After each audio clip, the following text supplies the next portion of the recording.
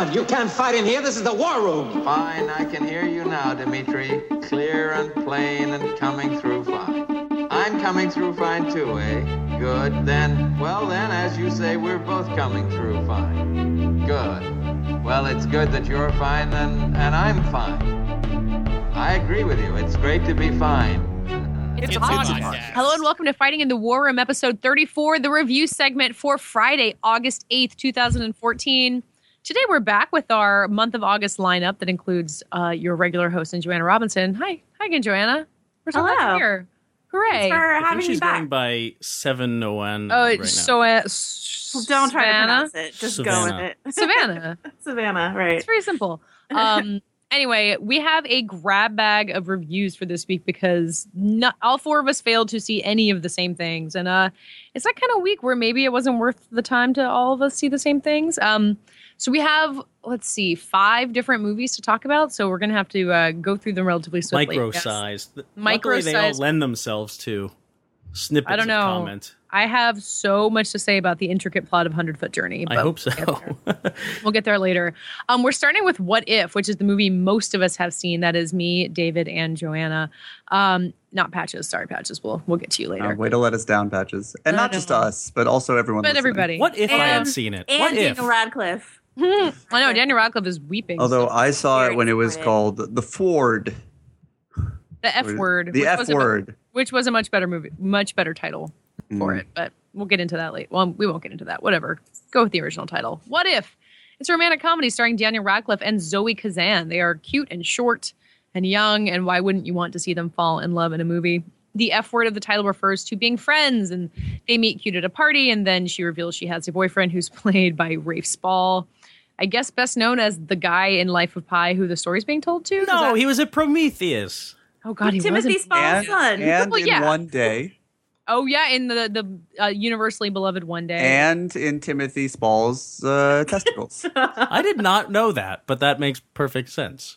I didn't know that sons came out of testicles is what I really meant by that comment. not ultimately, but That's my favorite. They don't just come straight out? That's Mom. my favorite Hollywood game to play. If you see someone, you're like, I don't get why you get the jobs you get, but I do recognize your last name, and then you look it up and you go, I see. I mean, that's not a major diss on Race Ball. I just Kind of a I hashtag think diss he was quite good in One Day, and he was perfectly adequate in a role that shouldn't have been in the movie necessarily in The Life of Pi.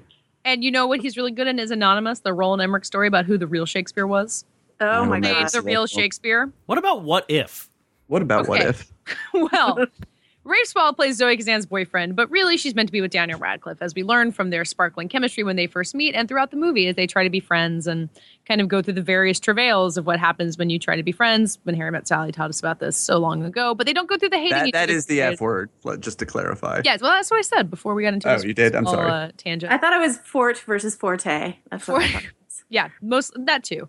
So we watch them try to be friends and watch him be in love with her and her be cute and him be cute. And I don't know, there's not a lot to say about the plot of this movie. It's mostly about the fact that it's funny and these two are charming to watch together. And it's kind of an unabashed rom-com at a time when rom-coms are not something that everyone's kind of trying to subvert all the time. And this movie, you could call this movie subversive because of the kind of humor and the, various different ways it goes a little bit more less traditional, but it's a pretty classic comedy in that format. And that's what I really liked about it. David, I'm interested to hear what you think first, because I think a lot of people think of this as a classic Sundance movie, even though it wasn't at Sundance. It's got that cute, quirky romance thing going for it. And you really liked it, and you hate Sundance movies. So what happened? Well, it's not a Sundance movie. It premiered at Toronto last year. Because it is a Toronto movie. For a couple of reasons. It is very much a Toronto movie, and it luxuriates in that. You could almost say that Toronto is like a character. What? I would never say that.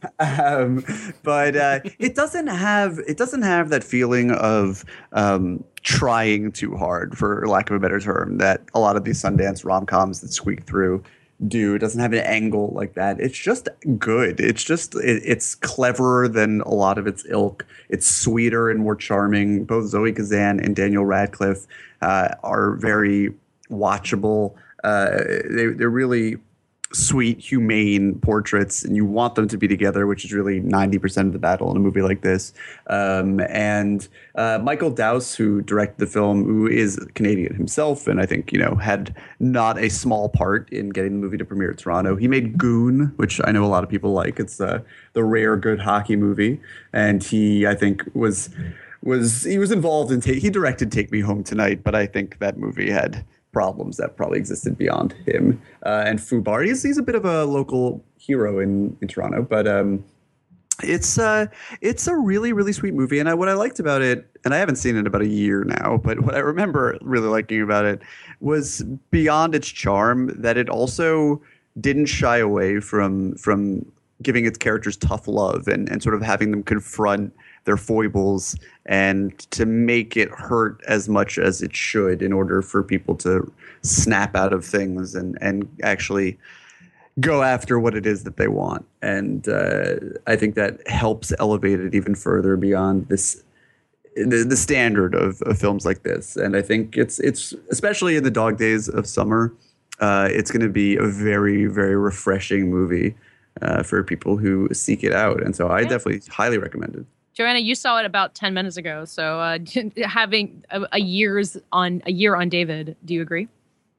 Yeah, I mean, I really love this this is my favorite Daniel Radcliffe performance, actually. That's a good point. I think it might be mine too. Yeah, I just thought he was really natural, really great. I've never been against him. I just thought that this was his best performance yet. I'm against him. Zoe Kazan, I know that she wrote The Great and was in The Great Ruby Sparks, which is the sort of anti-Manic Pixie Dream Girl story. So I was curious to see how the Manic Pixie Dream Girl played out in this movie. And I think that they put plenty of things in place to sort of bust that open. So I liked that. They did seem very believable together. And of course, I loved Adam Driver and Mackenzie Davis as like the tall foils to these tiny, adorable people. They really are literally tall. And I liked how Rafe Spall's character is. He's seen as having because he's the sort of competing love interest, as Katie mentioned. He seems to have this sort of violent undercurrent, but they never demonize him in a way that romantic comedies, especially the lazier ones, tend to do, where they're just he's evil. How could she ever like him? It's destined that the nice guy is going to win the girl like a trophy. And I think that by not pushing the antagonist character, such as it were, beyond the bounds of humanity, it actually works to deepen the relationship that the two main characters have. Right. He's not the Bradley Cooper. He's in Wedding Crashers. He's like the Bill Pullman who doesn't get the girl or whatever. Right. The Baxter. Like Peter Gallagher and While You Were Sleeping. And yeah. Yeah. I mean, I want to talk about What If more, but we have so many reviews ahead of us. But I'm glad. I like the Manic Pixie Dream Girl comparison. I think that's an interesting thing to think about as you watch this movie and something that's actively working against. And Zoe Kazan, I didn't like Ruby Sparks that much, but I think she's smart about what that trope is and how to be a real person as opposed to just that ideal. So, yeah, What If? Yeah, it has a really cute score by A.C. Newman of the New Pornographers, which might help get some butts in seats if that's your thing. Yeah, and a killer Edward Sharpe and the Magnetic Zeros song over the end. It's just got that classic 500 Days of Summer soundtrack that I think people really respond to. It's not Red alert. Like 500 Days of Summer. Sound the alarms. I just said soundtrack. Yeah. All right. Moving on to something. Who wants to find a segue between What If and Ninja Turtles? What If is a good movie. Ninja Turtles is not a good movie. There's your segue. I'm going to hand this over to Patches since I have not seen Turtles, and Patches seems to not loathe it, unlike someone on this podcast you might have heard already. Yeah, I mean, I pretty much despise this movie. There's my boy. There's something... I want to just say, for all the people who enjoy mindless entertainment, who don't like us smelling our own farts out there, that this is mindless entertainment, but I think it would grate on anyone with a mind, even if they're trying to shut it off during it and just be nostalgic about the Teenage Mutant Ninja Turtles. The movie's pretty incoherent, and I'm pretty sure it's almost just like the first Teenage Mutant Ninja Turtles from the late 80s. I'm trying to remember the plot of that, but basically... April O'Neil is trying to break a story on the Foot Clan and Shredder and all this crazy stuff that's happening in New York, and she runs into the turtles, and then the turtles help her expose a plot, and there's some action, and it's a very swift 80 minutes. I'll give it that. 80 minutes? Would you? No, it's not 80 minutes. Okay, it's like 100 minutes. I'm sorry. No, it's long as shit. Really? It doesn't feel that long to me because nothing happens in this movie. I mean, it just like get to the action beats already, and then it does, thankfully. Did it feel like an origin story to you, or would you say it didn't qualify as such? No, and it's hard not to compare this to the first Turtles movie, if only because they seem identical to me. Like, and with the turtle origin, I mean, I know you mentioned, is this an origin story? And I just said that there is a turtle origin in it, but it still doesn't feel like a superhero origin story in that way. It kind of glosses over, like, how did these guys become turtles, as opposed to that first Turtles movie that has some nice, like, I don't know, I have the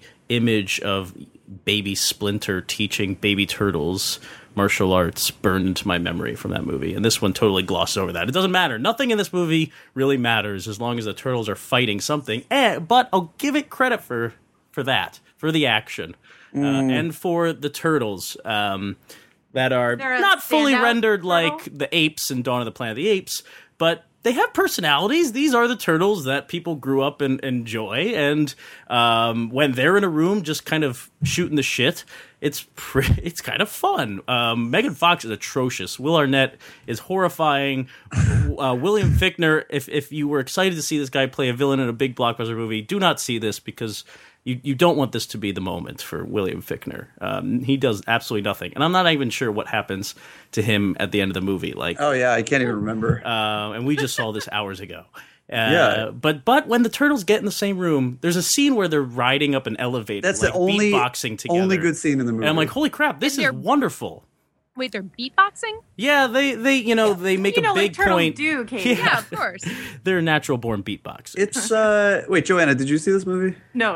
Okay, this movie's atrocious. I mean, it's really it's one of the worst films I've seen this summer, at least of the blockbuster variety. What's worse? What movie that cost north of $75 million was worse this summer? Name one. I can't even remember the movie. You can't because there aren't any. Transformers. No, clearly. Transformers was. We'll draw this line in the sand. People know you love Transformers. Jonathan Liebsman is the person that when people complain about how much they hate Michael Bay, Jonathan Liebsman is who they really hate. He's Michael Bay without any of the things that make Michael Bay interesting, and now with more lens flare, thankfully. Right, and it's very noticeable that this movie was produced by Michael Bay because his influence is all over it. But yeah, I think the turtles are just disgusting. I mean, the designs are gross. The CG feels terrible. I mean, I'm on board with that kind of stuff. There's a scene that's been teased in the trailers where they're kind of sliding on the back of their shells, going down a snow-covered mountain and outrunning some falling cars and some Jeeps that are chasing them. And I actually think that is it's nearing Tintin. Yeah, level greatness. It's like Tintin without the artistry. It's but it is coherent, which I was surprised. Like this movie could easily fall into just polygonal chaos. Okay, but the first action scene, Transformers does. But this movie the first action scene where the foot invades their sewer is completely incoherent. It's completely incoherent, and like none of the action. There's one beat, one move in any of the action scenes in the movie. Donatello owns it. That is satisfying. That's because he's in the best least. Turtle. Wait, can we just let's pause on this review for a second. What's everyone's favorite turtle? Joanna? Leonardo. Yeah. Yeah, Leonardo. Katie? Except for he sucks in this movie. We're all Leonardo or Donatello fans. I'm kind of both. Most people go Raphael, Michelangelo. It's weird because Wolverine fans go Raphael. None of us are fun. Raphael in this movie looks like Bret Michaels. He's great. Actually, Raphael is a character that usually annoys me, and I enjoyed how gruff he was, but like compassionate. And the writing is kind of funny. And no, it isn't. But I'm really describing. I'm only describing 30% of the movie when I kind of champion atrocious. The turtles. It's too disgusting and it's just an ugly, shitty movie that kids won't appreciate, adults won't appreciate. I don't know who this movie was made for. The sort of mythical middle ground there. I guess not colorful and fun for kids. There's Splinter. Oh, that is a terrible awful. design. That is, and getting Tony Shalhoub to do his voice is just a travesty. Wow, Tony Shalhoub is. Listen, Jonathan Liebs. Like, how does someone fail upwards like he has, and I guess only in Hollywood. It's really remarkable. This guy, the scene in the elevator is the only good thing he has ever made in his career as a feature filmmaker. This movie is hitting the walls of its budget. It's clearly overextending, but I will give it credit, too, for having action scenes with mocap, with live action actors that are set during the day. Like, I feel like every movie these days is just shrouding everything in darkness and night to kind of make us not see how crappy the effects are. At least here, the big finale is out in the day. The big finale. The subway scene and the sewer scene. The first two action scenes are both completely incoherent because they're shrouded in darkness. So this movie is not good. We don't have to linger too much. It's terrible. You will be bored. Here's my question about who it's for. You don't think it's trying to lean on people's nostalgia, adult nostalgia? But that's what it can't do. It's not going all in on adults who still have a Teenage Mutant Ninja Turtles fantasy or fandom, which, by the way, I was sitting next to two 20-something girls during the screening, and they started crying at one point because they were so moved by an emotional beat that happens to Splinter. And I was like, wow, this is real. This is something.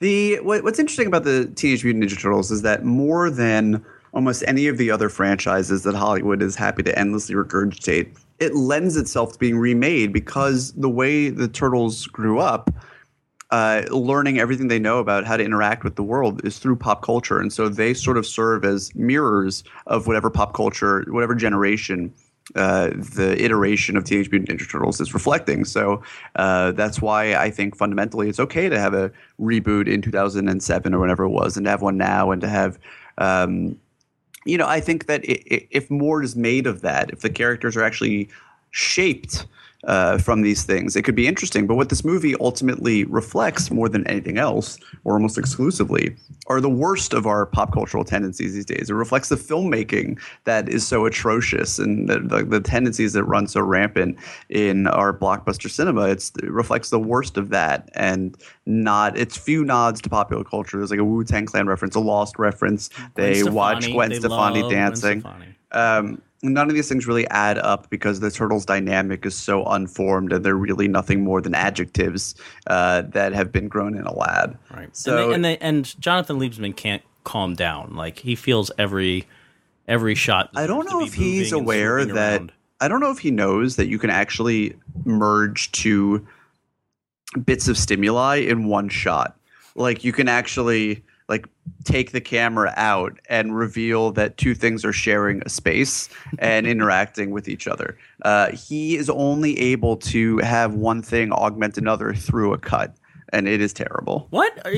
My problem is he's always swooping around. Like, when Megan Fox is trying to recite this awful dialogue and she can't. I mean, this is really... they keep making jokes about how she sounds crazy, but her crazy it lands with a thud. And Liebesman is swooping around her the whole time. Like, if he dances around Will Arnett... One of two modes. It's either the one I talked about or the swooping, which is totally CG augmented as nothing. Like, there's no actual. There's no life to this movie, as seems pretty obvious. Right, let's move on. But never talk about this movie. Let's go to great films right now. Yeah, great directors. Lasse Hallström, director of Chocolat. Everyone loves that movie, and the two most recent Nicholas Sparks movies, which I think most people tend to forget. It's called The 100-Foot Journey. It's got Helen Mirren as a snooty French lady who doesn't want Indians opening a restaurant across the street from her, but she's not a racist. Which is important to know as this movie goes on. She's just competitive. She's just competitive. She's like, it's like Devil Wears Prada, but with it's like Devil Wears Prada meets Julie and Julia, which I'm sure is on a poster somewhere. And it's like a streetgasm. I know. Well, and our screening came with a video introduction from Steven Spielberg and Oprah, which was amazing. I don't know if it's going to be playing in front of regular screenings. No, but I sincerely hope it. Why not? It would never. That would never. Why did they recorded it just for critic screenings? That's crazy. No, like for fan screenings, for like big screenings. Those diehard 100-foot. I loved this book. It's probably in the Oprah's bestseller book club. So that maybe for something like that. So this Indian family winds up moving to France, opens a restaurant in this picturesque rural French town. It happens to be across the street from a restaurant with one Michelin star. Trying for 2. The gold 3 is reserved only for the gods, as I learned watching this movie. And then they learn to embrace each other's cultures, and they cook omelets and curries. And not a whole lot happens in this movie. Does it feel like the best exotic marigold hotel? Yeah, that's the vibe I get. Well, I mean, it does, and I like that movie, I should say. I like that movie too. But, Are you excited for the second best marigold? Which exotic is marigold it's called? hotel? Yeah. Who isn't? The just as good exotic marigold hotel. I feel like this is a little different because Best Exotic Marigold Hotel is definitely about, white people transplants being like, ooh, India. And this movie is more about cultural mixture and what it could, not rags to riches necessarily, but just like someone propelled out of their home and into a new world and spicing up life with Indian spices. So $1 Million Arm? You're saying? It's so much better than $1 Million Arm. $1 Million Arm. And this sounds like a think piece waiting to happen, though. Just a trend. All these movies about India. And all of them are scored by A.R. Rahman. There's a longer history of this. It goes back to David Lean and even like Jean Renoir. But I think there's definitely a resurgence of white people going to India movies. Well, this movie's about the Indians opposite. coming to white people, so it's a little different. Okay. But it's a foodie movie. It's not as much of a foodie movie as I was hoping. There are some loving close-ups of the food, but I think not enough. But it's got this gentle spirit to it that I found really engaging and kind of a lack of conflict that's charming in a way. Like they keep introducing these like pseudo-villainous characters. And you're like, all right, well, that guy's going to come back and like cause problems in the third act. And then it doesn't really happen. It just so it's like Chef in a way. I never saw kind Chef, of like Chef, but it has a little more said. going on. Like more is at stake in the 100-Foot Journey with, first this family is trying to open a restaurant. Then the main guy, Hassan, played by this fella Manish Dayal, who is awesome. He's like really channeling good. young Matt Damon in this movie. Like he will one day lead a Bourne franchise if Hollywood would ever put an Indian person into a Bourne franchise. But it kind of rambles along to these different conflicts, which allows it to be much better than all of these movies that we're mentioning here.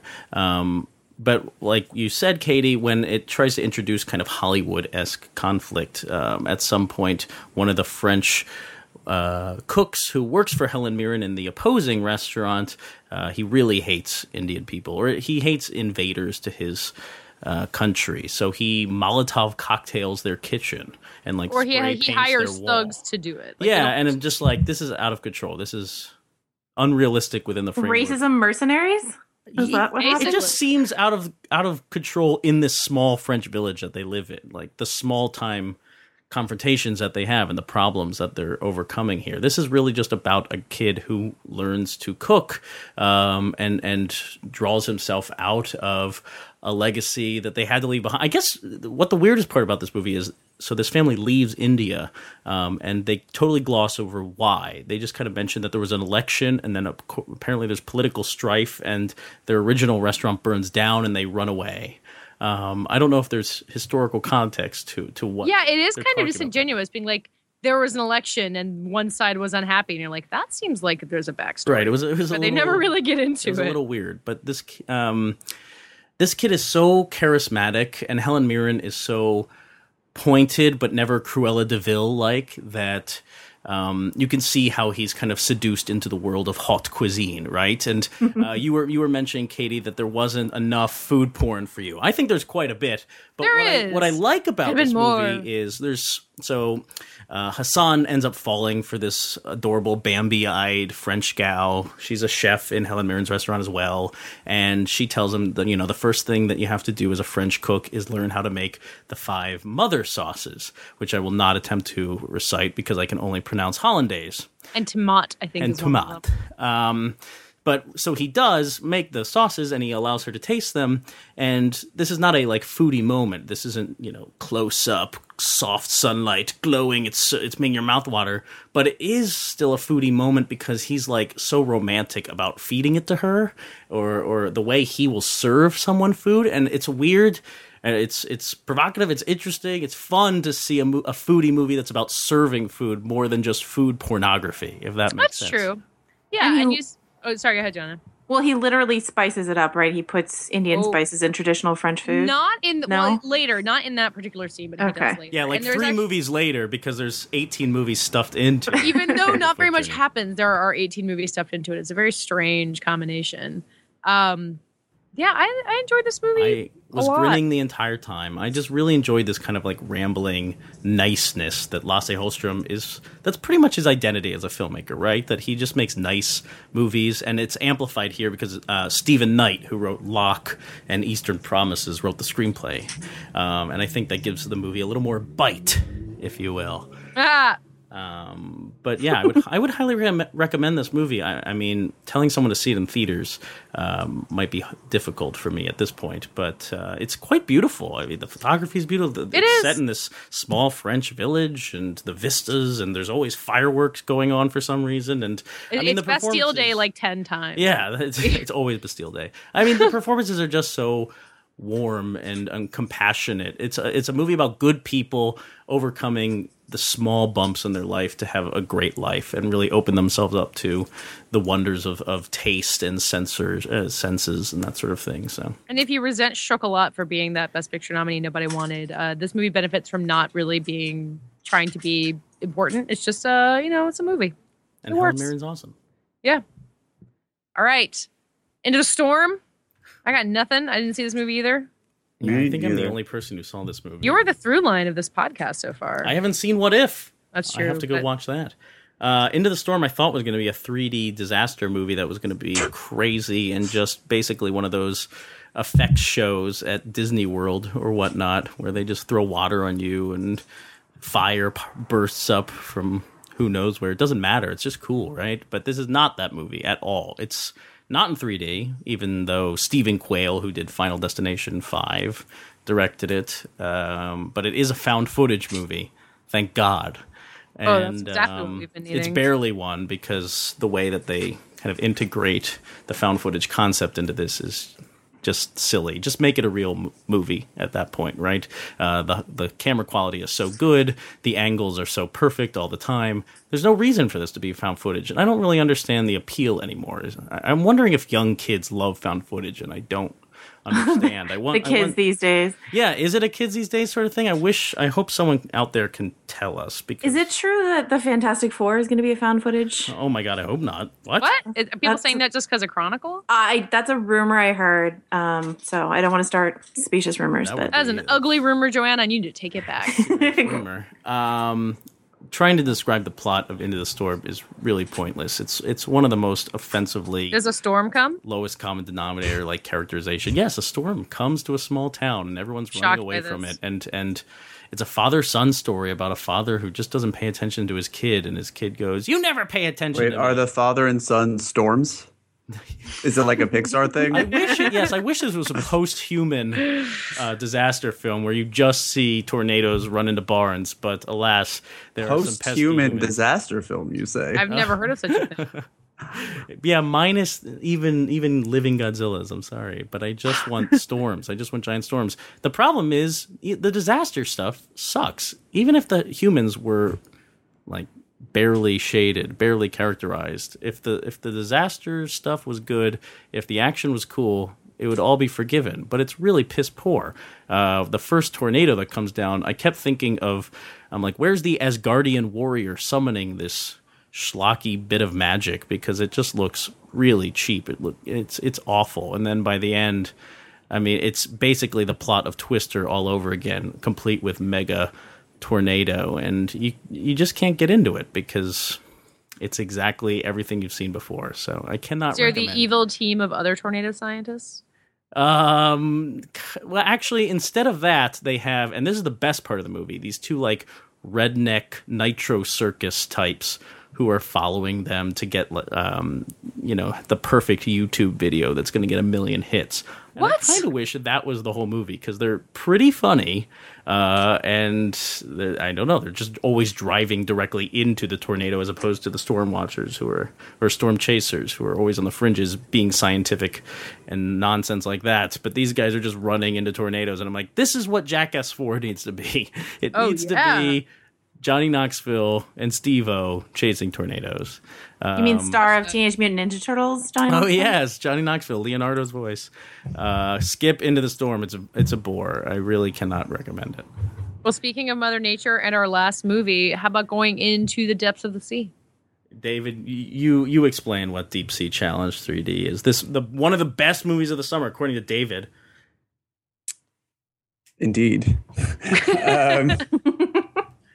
It's I think that comment seems to carry a lot more weight for you than it does for me. There's not much competition. But yeah, Deep Sea Challenge, we all know by now that James Cameron is perhaps first and foremost a increasingly eccentric and increasingly rich explorer.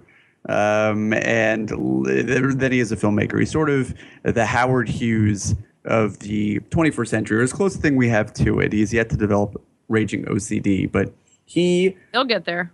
Right. Ever since he was a child, as the recreations in this movie make clear, he has wanted to explore the ocean depths. It is a much more, to his credit, a much more viable goal than exploring the outer reaches of space. It's something you can do in the span of a human lifetime, especially when you have or James Cameron. And his movie career has essentially been reverse engineered to achieve this goal. So from The Abyss to the Titanic, which he made, it's just Titanic, it's cleaner, to Titanic, which he made because he knew that it would allow him the opportunity to go down to the Titanic and explore it. And then he immediately segued into making documentaries about undersea adventure. And then in 2012, he became the first and still only man to ever sink to the bottom of the Mariana Trench, to a little area of it called Challenger Deep. And actually, that's not true, because as he depicts in this film, two guys in a makeshift sub of sorts did the exact same dive. He was the first person to do it by himself, right? Oh, yeah, maybe. I guess that's true. But they went right back up and he explored. Right, so he has that. He's the first man to explore. He's the first man to go, oh, awesome! Well, that's the thing. I mean, down at the bottom of the sea. That's what actually makes the movie so interesting for me, is that it's not, I mean, they have the technology and have had for some time to just send a little bot down there and scope around. But what James Cameron does is it's a really interesting portrait, and perhaps not as thorough as I would have liked, it's a character study really of this guy who I was so curious about what the dynamic was between he and his team, who was funding this adventure, which they don't really touch upon in a way that I found satisfying or really. Wasn't he funding it? Like with his he got storm money? It's all privately funded. Is in on it. But there's money coming from other places, I would imagine, from investors. I don't think this is the kind of thing that he could have funded. Rolex. Or would have funded entirely himself. I mean, this is a massive operation. They're working in a secret warehouse in Sydney. You got this whole team of people. One of the directors and his underwater cinematographer died in a freak helicopter accident over the course of the movie. But it's really interesting to see how this Hollywood director sort of muscled his way in there with his money, but allowed these people to do something that other people weren't pushing them to do, and then still gets to be the only guy with a front row seat on this adventure that these other people have in their own way been training for their whole lives, although he has as well. It'd be a really rich dynamic to explore, and there are little bits here and there that you can perceive from how they interact with one another, and you see that he directs them in much the same way as he directs people in a movie. And I didn't know that he had married that woman from the beginning of Titanic as his fifth wife, but apparently you didn't know that. I didn't. Maybe I did and had forgotten it anyway. But it's fascinating for me to see directed footage from the bottom of the sea. It's a guy, he's actually directing while he's down there. He doesn't have a directing credit on this film, but in the film within the film, he is operating the camera, these custom-built 3D cameras that can withstand some ridiculous amount of pressure per square inch. And he is, even though he's down there just to go wowie, and he never remembers to do the science because he's allegedly down there to collect sediment and shit. And he's always like, oh yeah, right, my bad. He's really there just to fulfill a childhood dream. But I think direct is such a loose term here, by the way. I mean, he's pointing cameras at the 5-degree variable that he can. I mean, and there's super wide angles of just fish going by. It's beautiful. It's really such an incredible spectacle, though. I mean, like, to make it feel, and this is the closest we'll ever get, and really from the closest I would ever want to get to knowing what it's like to be down there. And there's not much to see. There's so much more interesting things to see when you're 15,000 feet higher, because not much life can survive that deep.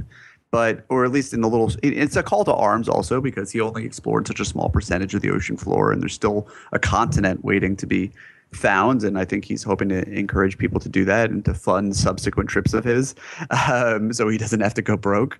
But He'll never go broke. Yeah, but it really is pretty staggering to me to see this pristine 3D footage, this rich textured 3D from the lowest fucking place on our planet. It's blows my mind in a way that something like Gravity, which already looks hopelessly out of date on cable, never could. There's certain parts of Gravity, at least. The rest of it looks still pretty good. But and so I found it really impressive. I do wish that it's such potential to be this fascinating character study, and it flirts with that at times, and then always backs away because his role as executive producer and star. I mean, I don't think there was, with all the edutainment involved, I don't know if there was much wiggle room for it to be about people so much as their wonder. But, well, let me contend with this for 1 second and kind of pull back on the rave here.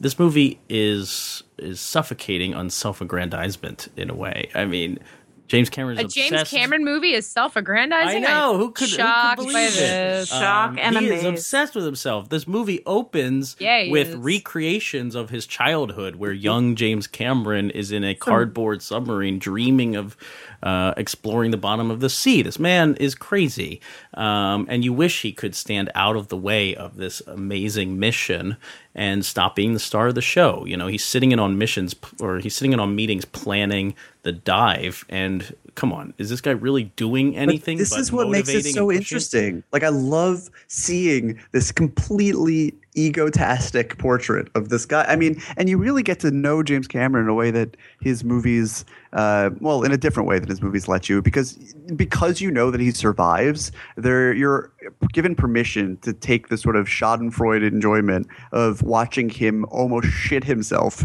37,000 feet below the surface as cracks rip across the hull of his vessel, and you can see him momentarily fear for his life. And you don't often get to see a person of his stature and intimidation and ego crapping themselves, more or less. But it always feels like such an act, to the point where he actually fakes passing out at some point.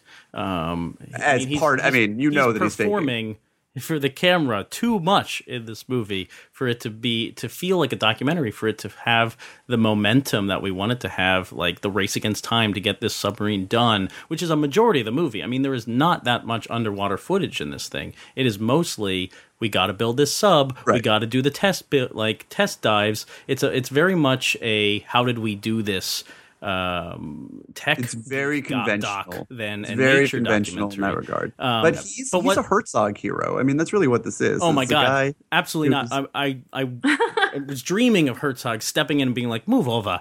A Herzog version of this would be a much better movie. Of course, don't get me wrong, but I think fundamentally, it's like. And I think that's what he is. I mean, except for the thing is that unlike Aguirre or something, he is able to buy his way to victory. And but then he's just more annoying me at every turn. than, like at some point later in the movie, he's like, "Why did we do this? Oh, for science, of course." You know. And then he's walking around the ruins of this South Pacific town that was ravaged by tsunamis, talking to the residents that used to live there, and he's like, my dive will one day save people like you because I'll be able to predict the tsunamis coming. You're full of shit. Get out of here, James Cameron. That's interesting. You're holding the movie accountable for his character flaws, the things that give him depth as a He's standing in the way of his movie. I'm not blaming him for being an asshole. You can be an asshole in a movie. Make it a better movie. It makes him a absolutely worse person. It's standing in the way of its subject. And what's riveting about this film is the making of this amazing sub about this mission. This is what you love about it. What's interesting about the movie is James Cameron. His mission, especially because people had already done it.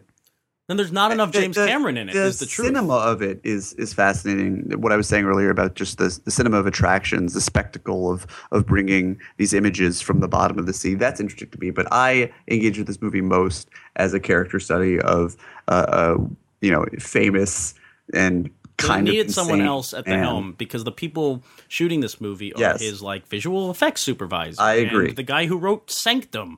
It's like, get out of here. I forgot about Sanctum. But I agree. I think it's all undone. How could you forget about Sanctum? I actually like Sanctum. If Herzog directed this movie, we'd have a masterpiece on our hands.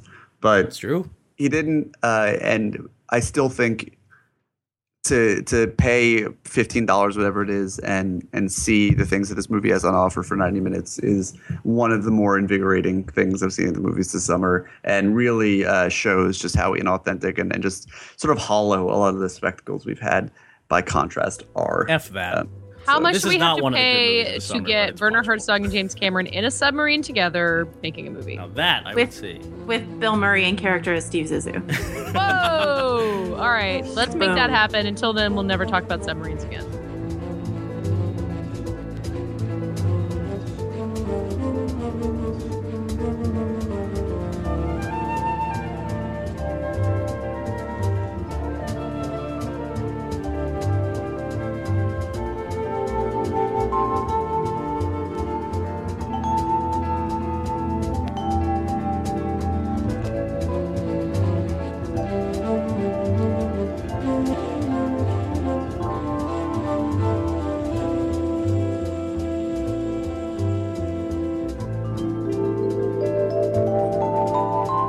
Hey, Patches, what was this week's lightning round question?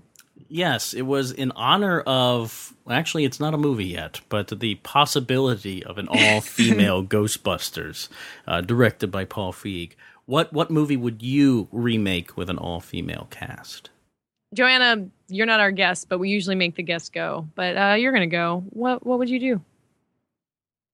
Oh, sorry. I know. Sorry. Who? Actually, what you need to do, I don't know if Joanna can see right, the like answers. I pick someone you pick who tweeted. Yeah, you picked someone who tweeted us. Sorry, I just assumed that you had inherited all of Dave's knowledge. No, I did know that, but when you said like, what would you do? I know. Okay, sorry, I misunderstood the prompt. Give it to me again, or I can just. Hey, go. Joanna, of all of the people who tweeted at us with their suggestions for an all-female remake of something, what was your favorite? I liked Joe Grinwald's Gary Glenn Ross with the tagline "Lattes are for closers." That was They a free actually did suggestion that. as well. Right? Didn't they do that at Yeah, they did. LACMA? I think on this stage? is a thing that has happened, yes. This is a Jason Reitman joint. Ugh. Well, it hasn't been filmed, so there's still room for the movie version. I'm sticking by it. Patches, how about you? Yes, I am going to go with at Julie Chase 413, who said high fidelity, and their top fives better be good, all uppercase. Is he suggesting women can't have good top fives? No, that's not the suggestion. They can have terrible top fives. We just want them to be good because that's what the movie's all about. I also think that in the episode earlier this week, I said that I really wanted some female comedies that were high concepts, like Ghostbusters, because most female comedies are about like relationships or families or something. And this kind of swings the pendulum in the other way. I feel like High Fidelity is just about chilling and not doing very much. And I don't think there are many female-led movies that are like that either. I think a female Rob Gordon would be fascinating. Yeah, for sure. David, how about you? I am going to go with Dusty Husky, at Husky Dusty, who says Stranger by the Lake. Now, I have not seen Stranger by the Lake. I know it is gay thriller murder something. Yep. All right, so I just over-explained the joke is what you're saying. Yeah, I think Stranger by the Lake, the all-female version, would essentially strip the film of pretty much everything that made it interesting in the context of its I think queer he's cinema. being jokingly I here. know he is, but I, as a heterosexual male, it's hard to argue with that choice. I think that would be a movie. Because you want to see ladies, am I right? Like, anything to see that flesh. Improving the landscape. So you sound like Buffalo Bill now. That's bad. No, I will say for real, Nick Johnson. At Nick Johnson, it says The Magnificent Seven, because I think what we have, like Banditas. Yeah, Banditas, what I was thinking. I mean, there's like a Westward the Women. Or Bad Girls. A William Wellman film, I think, from the 50s is one thing. But something like this would be much appreciated. So let's get an all-female Western going. I'm going with Patrick Wren, who says Stand By Me, because little girls should get to look at dead bodies too, which is maybe the most disturbing thing someone has ever said to us. And also, I agree.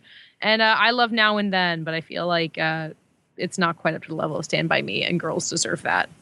Yeah, I was considering The Sandlot when we were talking about it originally. Ooh, yeah. What would be the, was it Penny Pfeffercorn? Wendy Pfeffercorn? The hot lifeguard? Wendy, right? Yeah, Channing Tatum. That's my answer for... Channing Tatum is the answer. He's your Zool, too, right? Yeah, he is my Zool, the female Ghostbusters.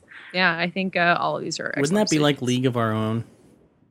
Well, Female that's kind of why I rejected The Sandlot. Because I was thinking about what are traditionally male-dominated genres, and it's like war movies, sports movies. So I was trying to think of a sports movie that I would want to see, but then I was like, oh, but A League of Their Own already exists, and it's great. But that's only one, and guys have a ton of baseball movies, so. Yeah, it's true. Give us just a bunch of League of Their Own remakes. I'll take that. Wolf of Wall Street, that's what I want. That's a good one, too. That is a good one, too. Okay. That does it for today's Fighting in the War Room. We'll be back next week, all four of us. Joanna still hanging in there as our Savannah for the next few weeks. In the meantime, tell the people who you are. I'm David Ehrlich. I am the editor-at-large of Little White Lies magazine. I also write for the Dissolve Complex, where you can find my first review for them for Teenage Mutant Ninja Turtles and some other places. You can find me on Twitter at David Ehrlich and at Criterion Corner. Patches, I believe. Yes, I am Matt Patches. I write all across the internet, and I put everything on mattpatches.com, which is my Tumblr. So if you have a Tumblr, follow me.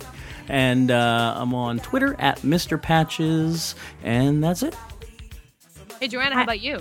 I'm Joanna Robinson. You can find me most days on VanityFair.com. You can follow me on Twitter at Joe Wrote This. I do a couple other podcasts, including Republic City Dispatch and The Station Agents. And I'm Katie Rich. You can also find me at VanityFair.com. I don't do any other podcasts, but you can find me on Twitter at Katie Rich, KateyRich. Thank you for listening, and we'll be back talking to you next week.